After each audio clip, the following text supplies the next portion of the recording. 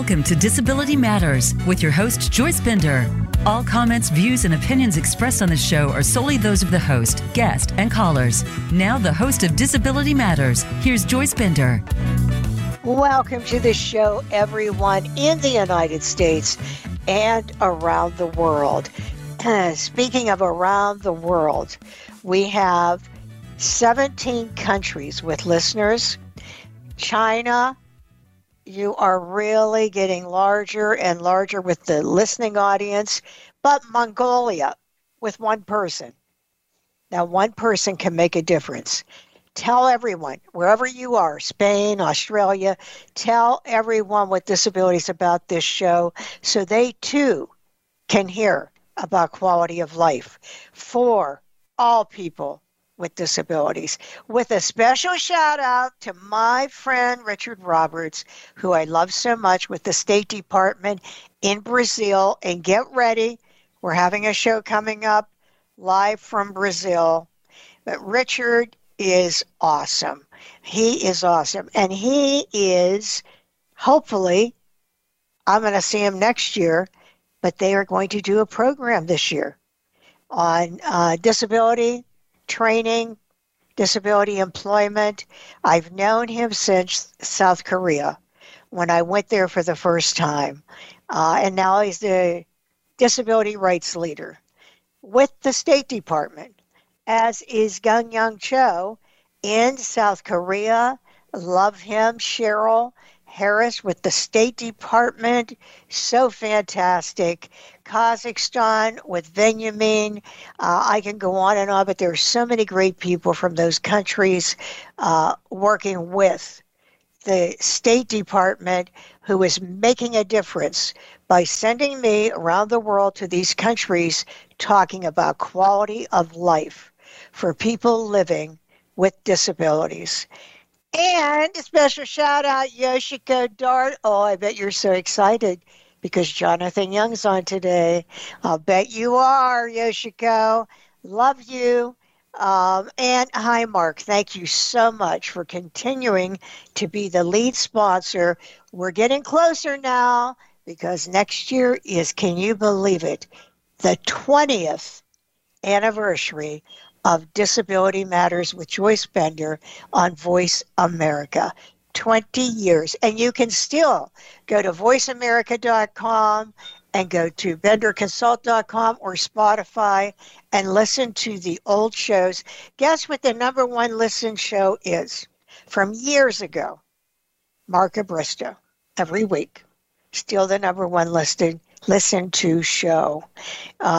So we are National Disability. Okay, I'm going to do what Chris Griffin says.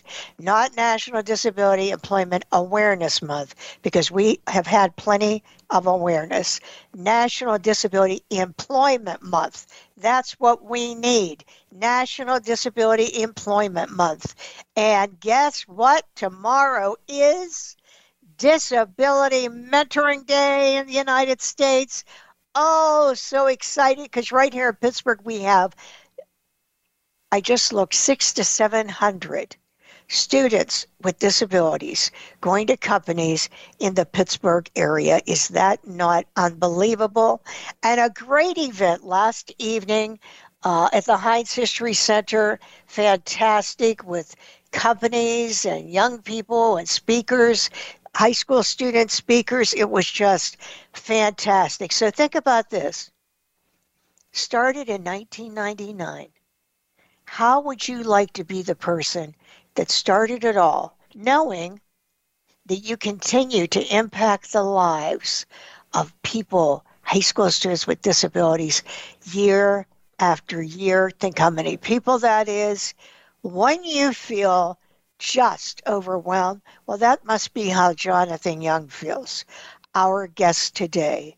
In 1999, I still remember him talking to me on the phone saying, Joyce, we don't have a month, but we can have a day, and it has to be connected to employment. And so came Disability Mentoring Day with this young man, to me, young man that I look up to. But it all started with him. That's where it started. And guess what? He's our guest today. Jonathan, welcome to the show. Joyce, thank you so much. It truly is a pleasure to join you. I love your enthusiasm, and congratulations on all your many milestones. 20 years next year on the radio, reaching around the world. Truly remarkable. So pleasure to join you as always. Well, it's exciting to have you, being that tomorrow is Disability Mentoring Day, Jonathan. Your day, DMD man. It is so exciting. I am thrilled to have you on today. But so you know this, Jonathan, everyone knows about this show. All of the people involved with DMD, everyone is so excited about this show today. But first, before we talk about that, let's talk about you and what you're doing so people around the world will know. What is your current position and what is Akero? Is it Akero or Akero? Akero Therapeutics. I am the one of the co-founders and now the chief operating officer. It is a biotechnology company. We are developing a drug, a biologic for the treatment of liver disease. And we're in the process of doing 2 phase 2B clinical trials to develop a drug that we hope one day, if approved, would be a help to people around the world. Okay, so I have to ask you, how did this come to be? I mean, what gave you this idea? Well, it wasn't sort of planned out, if you will. My life in general has been a story of pursuing interesting opportunities that were in front of me. And to make a relatively long story short, I'd been an attorney at a boutique law firm that was working with companies that were trying to get new drug products approved. And one of the clients that I'd had, after working with them for a short time, invited me to join a venture capital firm in New York City called Apple Tree Partners to develop a new company, basically co-found a new company and build it around a new drug product that we would develop and hopefully market. And it was certainly an exciting opportunity, given my background as a sort of historian and a lawyer and a disability advocate. Being offered a chance to go work in a New York venture capital firm isn't sort of a logical step. So it was appealing, but I had young kids at the time, and it seemed honestly a little bit too much of a risk for me to pursue. So I said no. But then I ended up joining one of that venture fund's portfolio companies as general counsel, and thought that would give me some good experience in-house at a pharmaceutical company. And then after that drug product was approved, they recruited me again and encouraged me to talk to this guy, Tim Rolfe, who is currently our chief scientific officer, my co-founder, and he had previously been Pfizer's chief scientific officer for their cardiovascular metabolic unit. And he suggested the two of us kind of connect and see if we could work together. And basically, we joined in October of 2016 and started hunting for drug products that we could in-license. And the particular mechanism of this drug is called FGF21. It's a fibroblast growth factor. And this was a drug that Amgen had developed for treatment of diabetes. And then, as sometimes happens, companies will put a product on the shelf, their priorities shift, they didn't want to move in the direction of diabetes.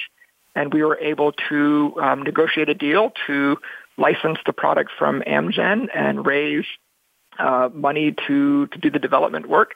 And that was back in 2018. And so we're 4 years in, and just recently reported out some really exciting data from one of our phase 2B clinical trials. So far things are looking really promising, but it's been super fun. Oh, that is so exciting. Well, no surprise to me, Jonathan, that you would do this. So at this company, I did have one question.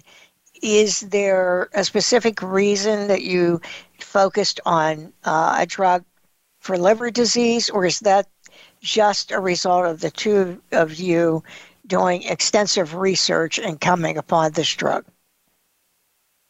Sure. So credit where credit is due. My co-founder, Tim, he is a brilliant scientist. And part of the reason that I'd said no to the venture capital firm the first time around is they basically said it's sort of 1 year up or out. We had 1 year to find a product, and if we weren't successful, it'd kind of give us a year to kind of transition out. So it was kind of a high-stakes world, and I'm not a scientist and didn't have industry experience. But Tim Rolfe, a brilliant scientist, we took this strategy on day one of kind of starting with a handful of mechanisms of action that we thought were compelling, and just pursued those and diligenced them and saw what we could make work.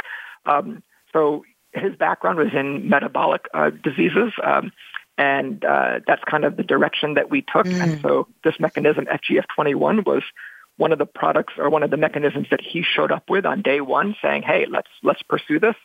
And it was the mechanism that we couldn't kill. It just kind of kept standing up to our scrutiny. So it wasn't really, we wanted to go in the direction of liver disease. What we were looking for is really exciting, fundamental new biology and to have a transformative impact for patients around the world. There are some business models of making like a really minor tweak to an existing sort of approach. We wanted to do something really transformational, and this mechanism we certainly think has that potential. But again, it was really Tim kind of suggesting an approach scientifically, and the two of us working together to diligence it and then negotiate the deals around it and build up a new company. Wow, that is exciting. That is so exciting.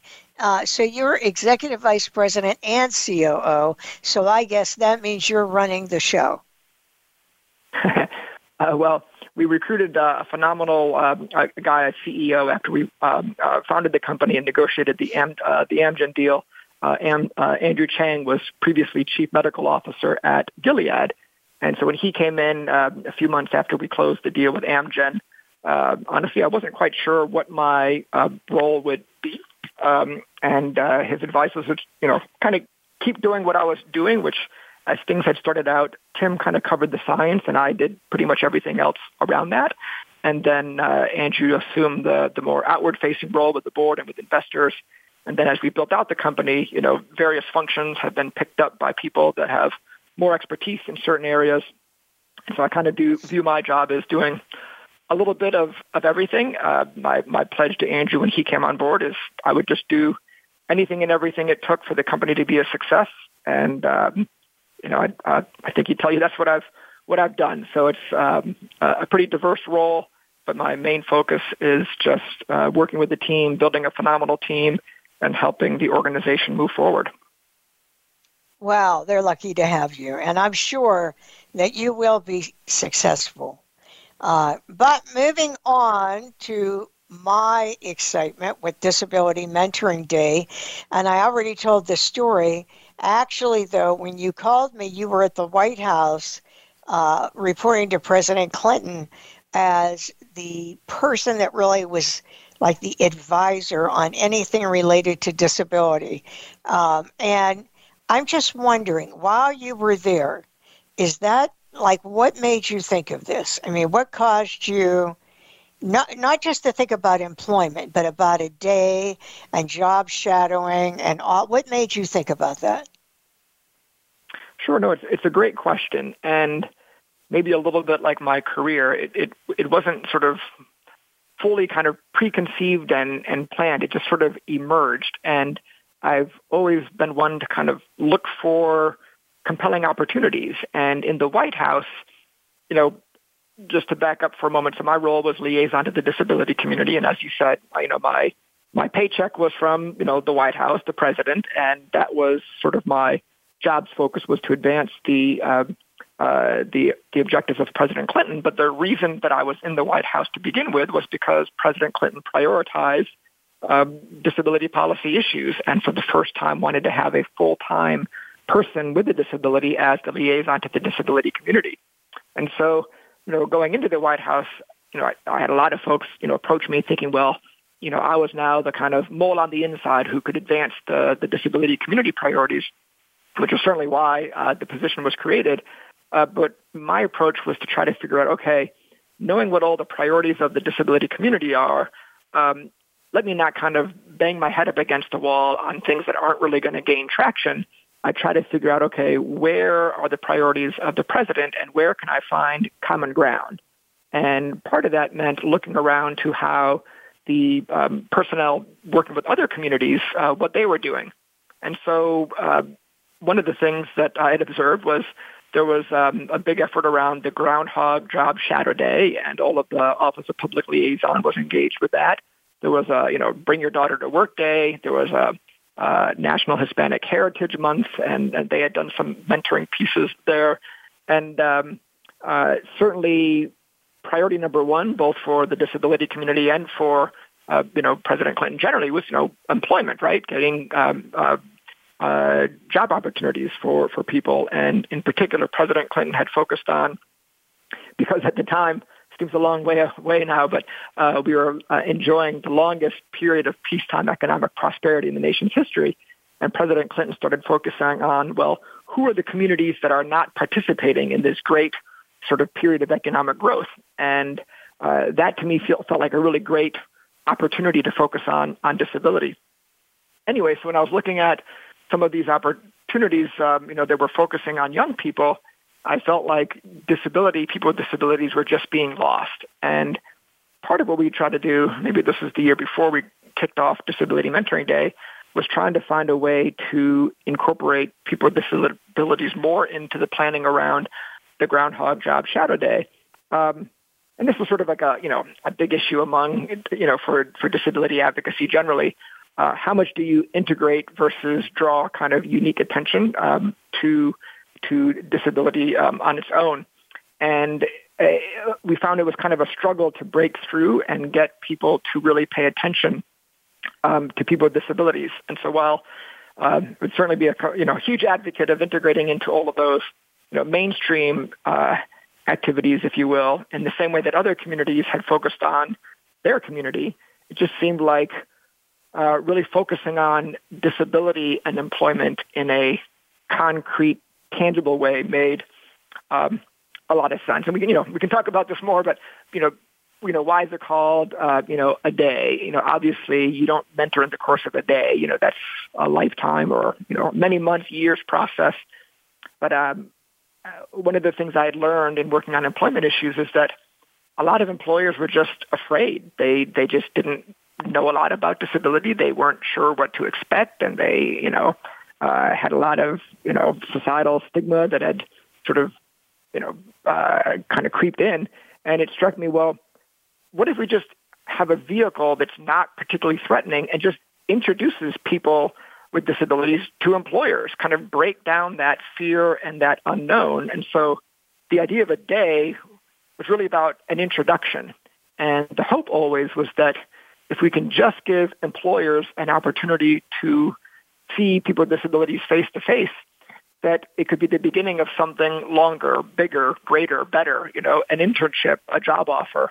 And I think that's been one of the really satisfying things to see, is that it's not just about that day. And I know the work that you have done, kind of building around a year-long effort that kind of uses this as a hook, but it's a way to draw the community in, draw the community together, pull employers into the effort, and really focus on, let's give these talented young people a chance to provide and produce and deliver and contribute everything they're capable of.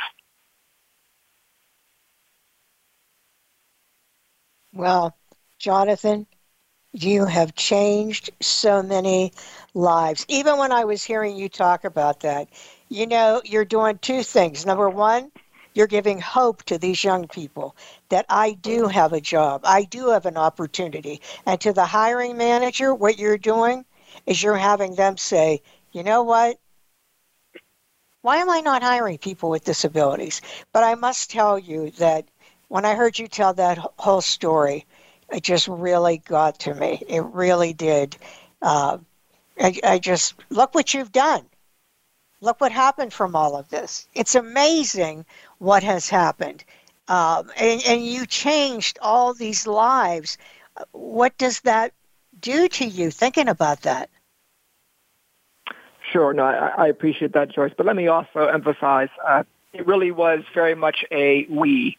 It was an idea, and that idea was the product of all the people that came, before you and I that had been laying the groundwork.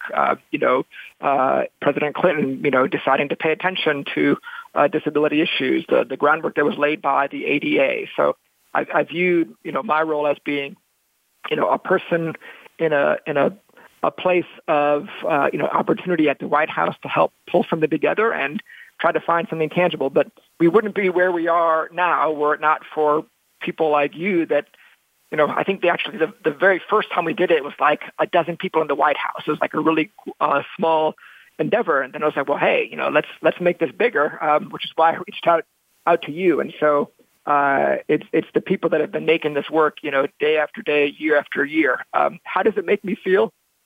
I'd say one of the most disappointing things about my White House experience was watching what happened after I left the White House and all the things that felt so great and exciting and the places where we felt like we made great progress.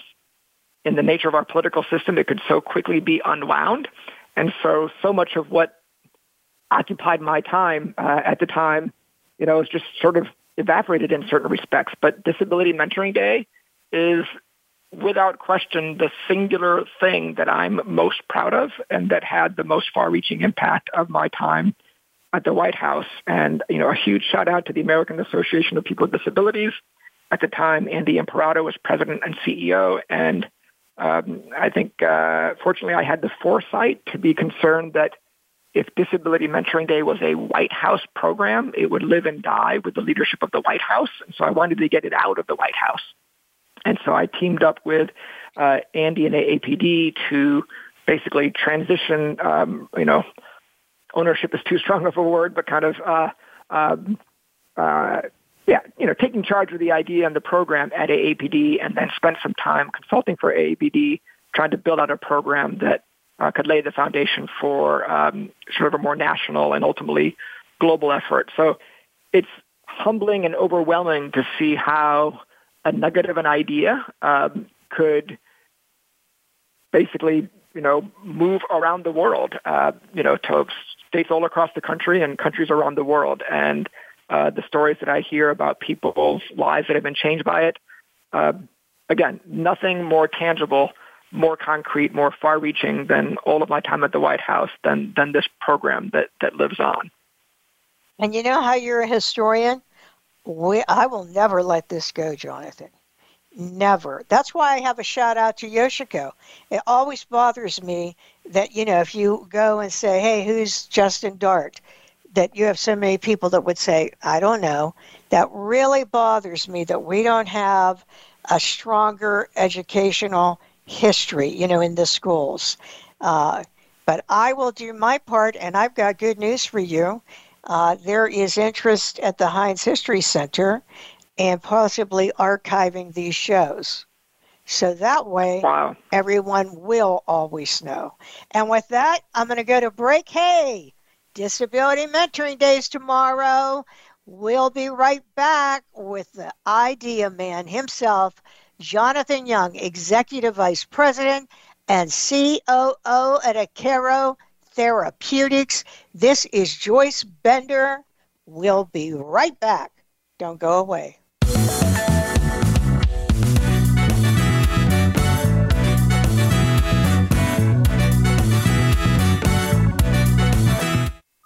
Streaming live, the leader in Internet talk radio, voiceamerica.com.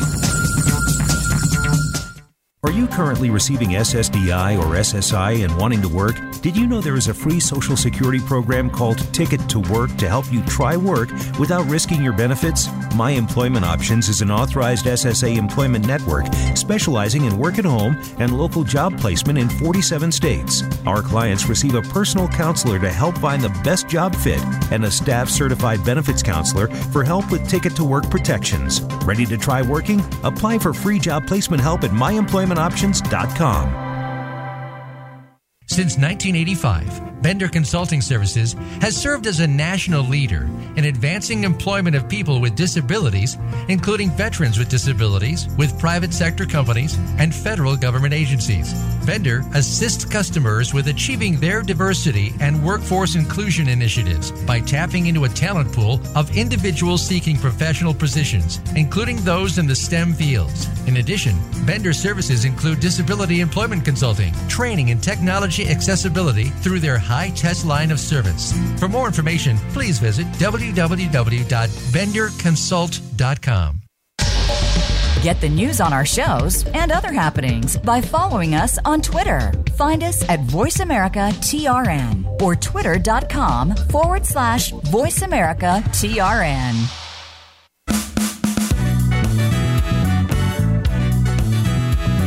You're listening to Disability Matters. If you have a question or comment, call in toll-free at 1-866-472-5788. That's 1-866-472-5788. Now please welcome back the host of Disability Matters. Here's Joyce Bender. Hi, everyone. Welcome back. Tomorrow is Disability Mentoring Day, and we have the idea man himself, Jonathan Young, who I met when he reported to President Clinton as the liaison on disability issues at the White House, is the person that called me with the idea of Disability Mentoring Day.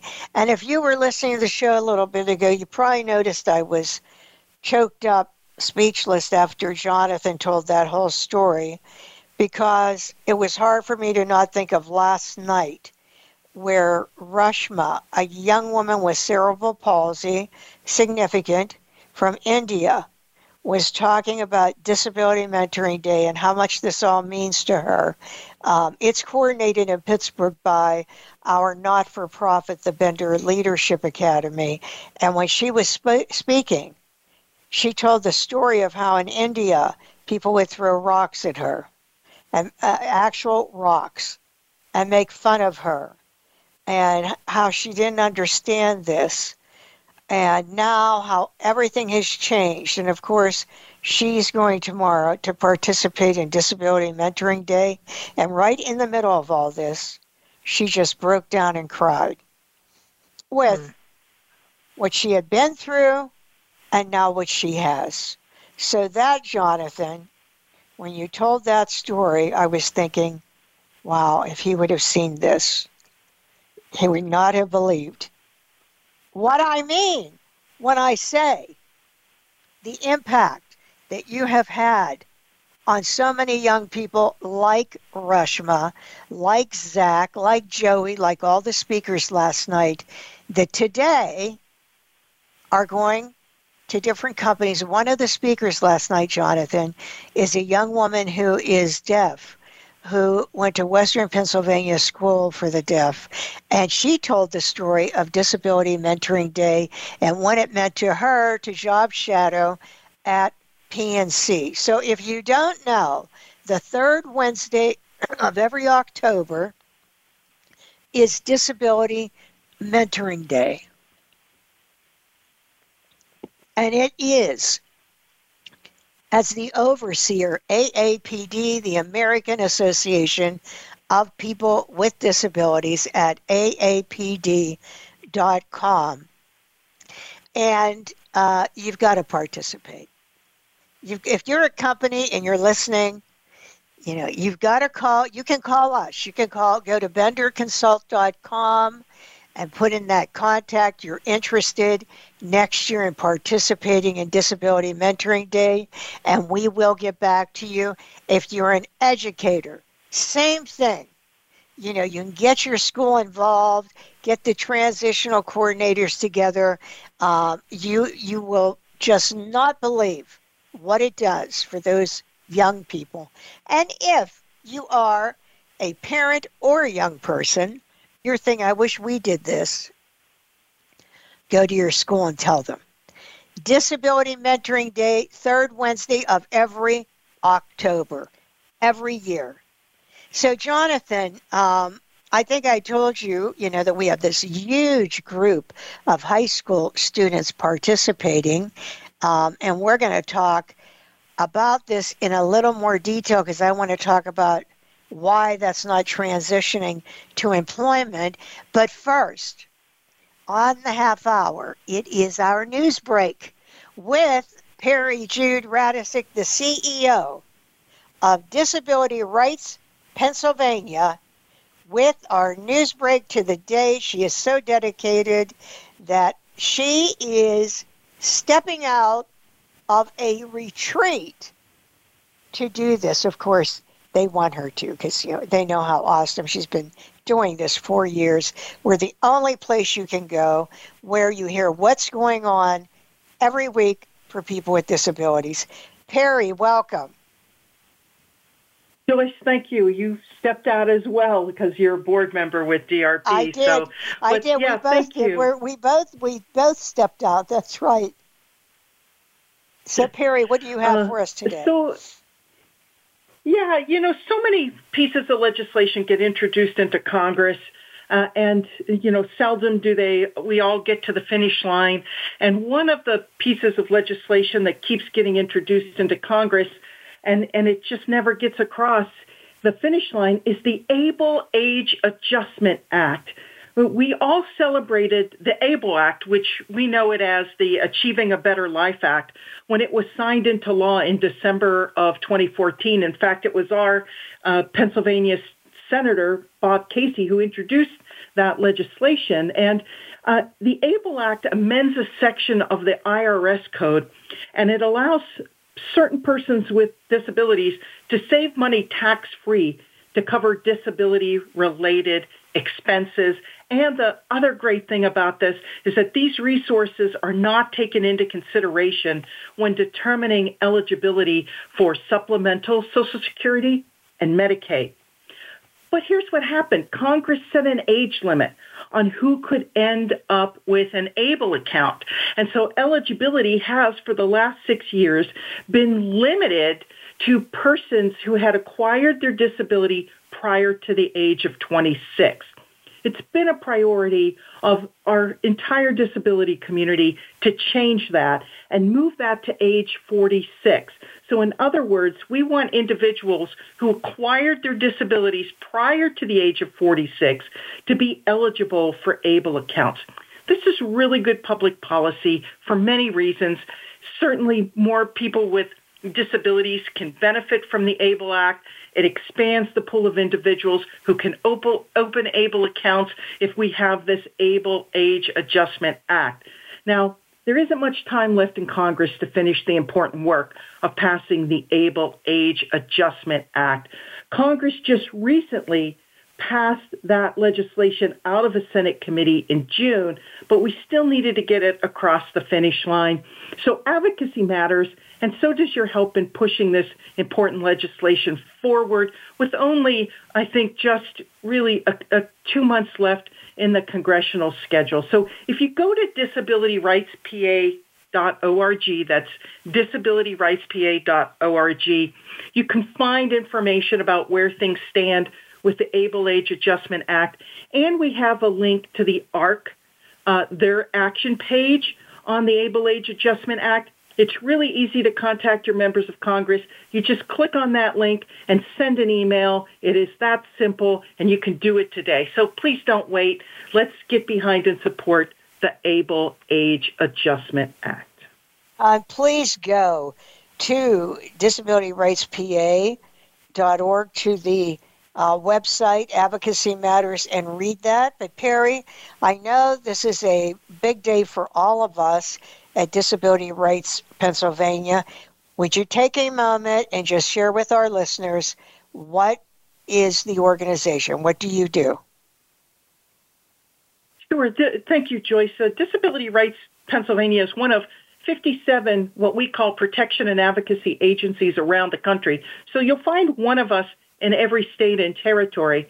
And we are authorized by Congress to protect against abuse and neglect of people with disabilities, expand employment through the elimination of discrimination, working on housing, access to health care, mental health care issues, education for students with disabilities. We do so many things, and it's legal advice and legal representation to individuals with disabilities and their family members. So that's what we do. You can find out more about us at disabilityrightspa.org.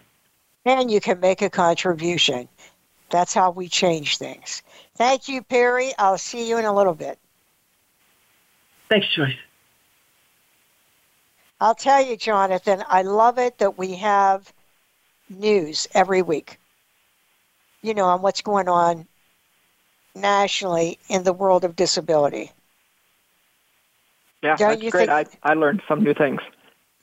Yeah, I love it. I love it so much. But anyway, what I was saying before our break is that we have, as I told you, 600 to 700 students participating in Disability Mentoring Day just here in Pittsburgh.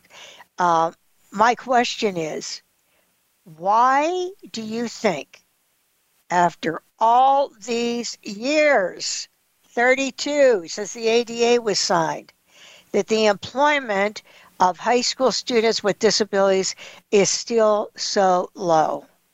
And do you think disparity in education plays a part of it? So it's two questions.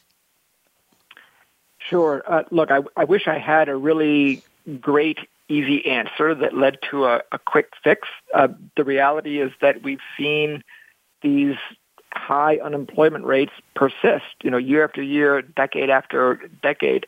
And it's certainly discouraging because we know, as you've shown, that we can make it work locally, that people with disabilities are able to be hugely successful. Maybe just as an analogy, though, that maybe helps put it a little bit in perspective. I'm on the board of a group called the MedStar Health Research Institute, which is here in D.C., a research arm of a 10-hospital system across D.C. and Baltimore. And one of the themes that we've been focusing on is equity in healthcare. And at our last meeting, we were talking a bit about mortality rates among women of color that is many times higher than white women. And basically the numbers have been unchanged for 100 years. And that's despite the Civil Rights Act and all the progress we've made around civil rights issues. And we're trying to figure out exactly why that is. I don't think we kind of know yet. But there are, in many respects, around race, around disability, just deep, long-standing cultural attitudes and judgments and stigma. And I think that's an underlying challenge. And so I think disparity in education absolutely plays a role. I remember when I was interviewing Judy Heumann for a History of the Americans with Disabilities Act, and I interviewed both Judy and her mom because Judy had said, look, you've got to pay attention to parents. And part of what Judy and her mom emphasized, and I heard the same story from Fred Fay, was high expectations. And if you look back at a lot of the early leaders in the disability rights movement, many of them were young people who were extraordinary young people and had extraordinary parents who didn't view their disabilities as lowering the expectations they should have. And I think that's sort of, you tell the story of Reshma earlier. A person who people are throwing rocks at is a sign that they just thought that she didn't have much to contribute, didn't have high expectations, didn't think she was worthy of the same kind of goals and aspirations of other kids. And so I think we see that in our education system. We kind of pass kids through, pass through their grades, but don't really have expectations that they're going to be employed on the other side of that educational system. So to me, what do we need to make it work? And this is kind of why I like Disability Mentoring Day. We can focus on national legislation, like the ABLE Act, and that's hugely important to addressing a lot of the kind of barriers that we face on a systemic level. at the end of the day, you need people on the ground in local communities at individual jobs, and people like you and your entire network of people there in Pittsburgh that are working day in and day out to break down those the stigma and those attitudes and open up those doors and make those connections and let people see what people with disabilities have to offer. That's why I said there's no quick fix. It just means year after year, we need people to keep fighting the fight and doing the hard work day in and day out. And I agree with what you said 100% about expectations because, as you know, Bender Leadership Academy, I have been doing for 20 years on a volunteer basis, 3 school districts in Pittsburgh and 1 in Delaware. And I love these students. And it got to the place where I said, that's it. I've got to make this bigger. And that's when in 2018 I founded the Bender Leadership Academy. And through all those years, in every class, Mrs. Bender, Miss Bender, she's strict because you were supposed to be prepared for a speech. You weren't. Do you know what would happen if you had a job? You'd lose it. And this is how I am in the class. Do you know in all those years, not one student ever talked back to me? Do you know why? Wow. You mean I matter? You mean you think I can do these things? Wow, I'm like everyone else. It is lowering the bar that hurts so much. And the parent part is so important. What you said, like what Judy told you, is so true. That part is so important. But, Jonathan, having an internship, as you know, prepares you for employment. What benefits do you see for young people and companies, and why do you think they should be involved in Disability Mentoring Day? If, in fact, they are listening to this show right now, what would you tell them? There was a study decades ago now, and I'm sure there's updated research, and I should try to figure out what it was so I could cite it. But I'm reminded of this study that talked about the unique ways that people with disabilities approach the world because of the what they face day to day in their own lives and how that can create innovative, creative thinking in the workplace. And so, it's who we are kind of is our normal, so it's kind of hard to appreciate it. But when I think about my life, my spinal cord injury is sort of more paralysis on the left side than the right. I'm able to walk, not as I used to before I broke my neck in a wrestling match. But because my left hand doesn't work the way it used to, and, I have to deal with, my, foot and my hip and spasticity and different things, I have to, figure out how to navigate the world because the world isn't sort of built for me. And I think those thought processes of trying to figure out creative ways to do things probably has a lot to do with the way I've approached the jobs that I've done, because I've had to think a bit outside the box and think creatively. So what are the benefits for companies? It's fundamentally that there are really phenomenal creative people that in their own lives day to day and potentially in the workplace can think about new and innovative ways to do things that, advance those companies' agendas. And for people with disabilities, you talked about kids in the classroom with you and kind of responding to you, being surprised that they are treated with such respect and value and held to high expectations. I think, and I tell this to my kids all the time, confidence is probably the single biggest attribute that any of us can ever develop. And I struggled a lot as a young person in a variety of ways, and certainly struggled after my spinal cord injury. I had an opportunity to work for Congressman Tony Coelho as an intern for the first summer after my freshman year in college. It happened because we got an award together at the National Rehab Hospital, and he came up to me and said, Jonathan, I'm really impressed with your story. Write me a letter. I'd love to have you come work for me. And I kind of thought he was joking, just something a politician says to be nice. But I thought, well, nothing ventured, nothing gained. So I, wrote him a letter. Didn't really expect a response, and sure enough, he wrote back. And the following summer, pulled me into the majority whip office, the third-ranking position in the House of Representatives, and just let me be a fly on the wall in our nation's, capital in the heart of Congress.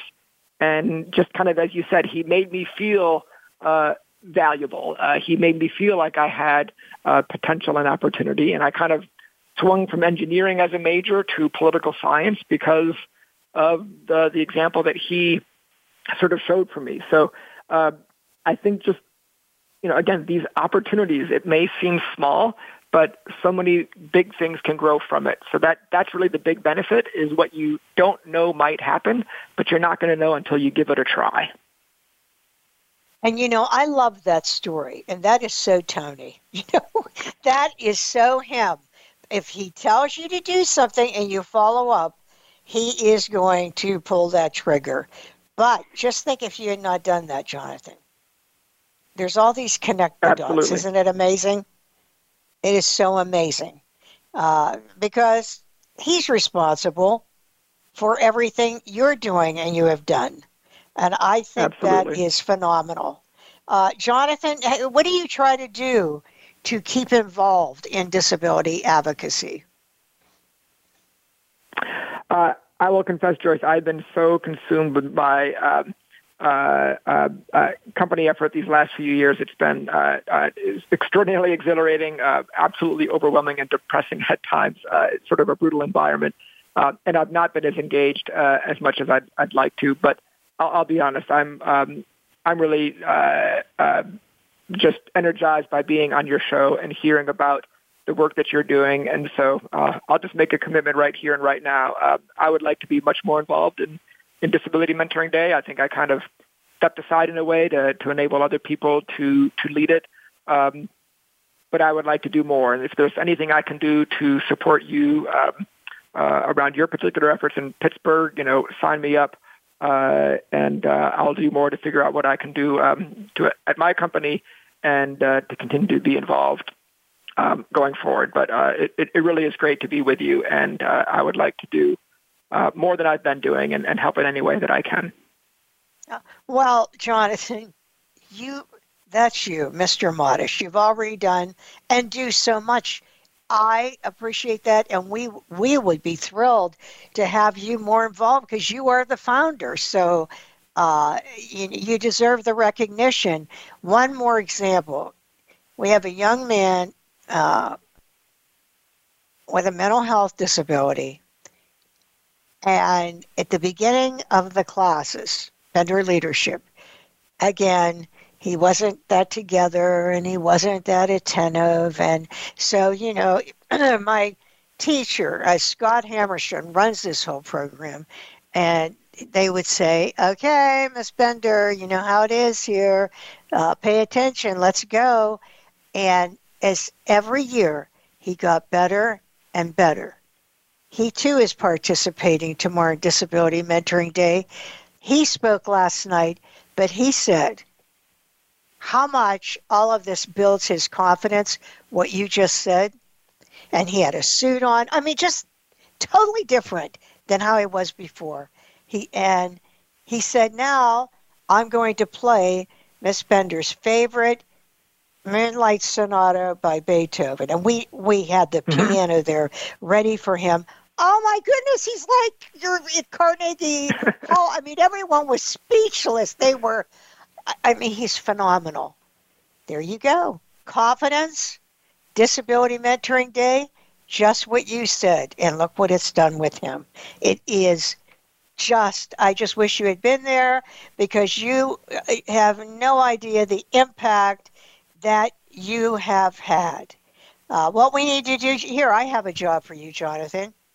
What do we need to do to get the media involved next year so that Disability Mentoring Day becomes more well-known nationally? That's what we need to do. We need, like the Today Show or MSNBC or someone talk about Disability Mentoring Day so that this opportunity that you started, you can go on TV and talk about it to everyone. We need media coverage for next year. That's your job. Well, I'll take that as a challenge. And actually, I remember back, 20-something years ago, Andy Imperato and I were talking about that. And that was kind of the dream. How do we make this, something that's recognized on, the Today Show or the equivalent? So I don't know how to do that just now, but let's talk after this. That's certainly something that's not going to be an easy thing to do, and it's not going to happen right away. But I think if we make that a long-term goal and work toward it and lay the groundwork, I think we can get that done. So let's make it happen together. Yeah, we'll get Maria involved and, yes, Tony Coelho. And I'll bet we'll be able. I want young people and businesses across America to be doing this. That's what I want. I want that everywhere. Well, Jonathan, it is apparent that you have incredible initiative you always had. You're brilliant, but you've always, just that example you gave about Tony, this is you. Look what you've accomplished. Oh, my goodness, so much already in your young life. But my question is, who is your role model or models? Like, what has impacted you the most? Sure, I'll get to that in one moment, but let me just make one comment when you make reference to the things that I've accomplished, and certainly I'm very proud of that. But I also want to mention that after my spinal cord injury, some years after, I went through a really difficult period of depression. And I remember an occasion where I was telling my father I was getting ready to drop out of my PhD program, and I told him I just didn't think I was ever going to be able to hold down a 9-to-5 job. I just wasn't going to be able to be employed. And I remember sometime later he kind of joked about that, and it really infuriated me because I don't think he appreciated just how acutely I felt it. Because I had lost all my confidence, I was just in a dark place. And so, I would just like to emphasize to, young people and parents and anybody listening that, a lot of people that you see that, seem to have accomplished a lot have been through some really dark places and dark periods and difficult struggles. And that's part of ultimately what makes success possible. But I do want to emphasize that it's it emerged from some really difficult times, and I'm so grateful to people like Tony that made opportunities available. Briefly, among many mentors and role models, I'd just like to call out Justin Dart. You mentioned him earlier, and part of what I love so much about Justin was his ability to embrace all people and recognize the roles that all people have to play. We see it in our own disability community. There can be a lot of judgments about, what type of advocate you need to be, or, who the, true disability advocates are. And Justin had this extraordinary ability to embrace everybody, to love everyone, not without holding people to high standards. He could have a pretty sharp tongue, but he did it out of a place of love and valuing what each and every person had to contribute. And that, to me, is something that's a little bit lost today. We don't have enough people like that. And I'll forever cherish Justin's and Yoshiko's leadership, really, for pulling the community together and finding common cause and camaraderie. We just need a lot more of that. You know what? He is I was talking to someone about this. There are too many silos, the disability community, yep, with groups, not-for-profits, all of this. He is the person that was able to bring everyone together. There hasn't been anyone else like that. He could bring everyone together. And Yoshiko, we have you. So I agree with you, Jonathan. Thank you so much, Jonathan, for being with us. Thank you, Joyce. Pleasure. And I do look forward to working with you more in the days ahead. You can count on it. I'm not going to let you go. That's for sure. Well, we end every show with a quote, and you're going to love this quote, Jonathan. Disabled children are equally entitled to an exciting and brilliant future, said Nelson Mandela.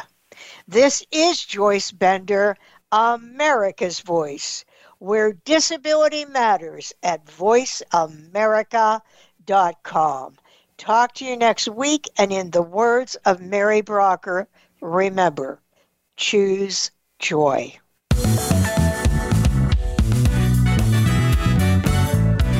Voice America would like to thank you for tuning in. Please join us next Tuesday at 11 a.m. Pacific Time and 2 p.m. Eastern Time for another installment of Disability Matters, right here on the Voice America Variety Channel. We are the leader in live Internet talk radio. VoiceAmerica.com.